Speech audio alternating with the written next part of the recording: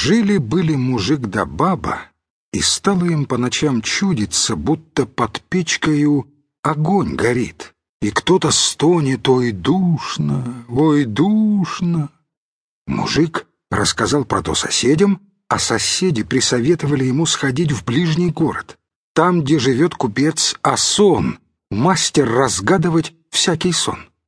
Вот мужик собрался и пошел в город. Шел и остановился на дороге переночевать у одной бедной вдовы.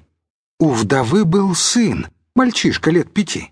Глянул тот мальчик на мужика и говорит: «Старичок, я знаю, куда ты идешь». «А куда?»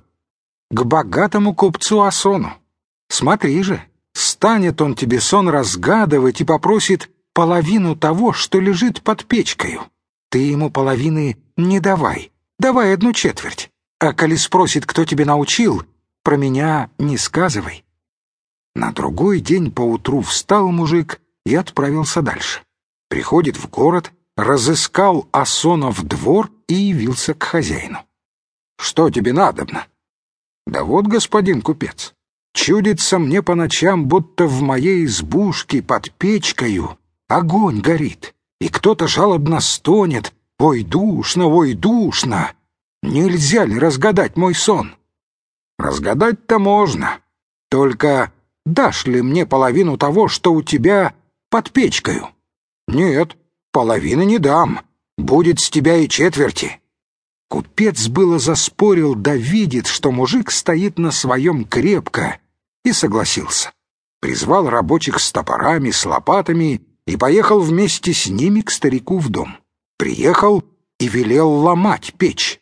Как только печь была сломана, половицы подняты, сейчас и оказалось глубокое ямище. В косую сажень будет и вся-то набита серебром да золотом. Старик обрадовался и принялся делить этот клад на 4 части. А купец давай его выспрашивать: «Кто тебя научил, старичок, давать мне четверть, а не давать половины?» «Никто не учил, самому в голову пришло».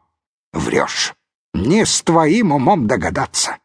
Слушай, коли признаешься, кто тебя научил, так все деньги твои будут, не возьму с тебя и 1/4 доли».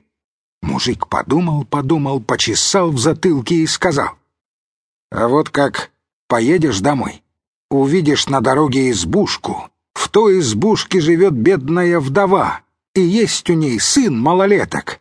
Он самый и научил меня». Купец тотчас в повозку и погнал лошадей скорою рысью. Приехал к бедной вдове. «Позволь, — говорит, — отдохнуть маненько, да чайку испить. Милости просим».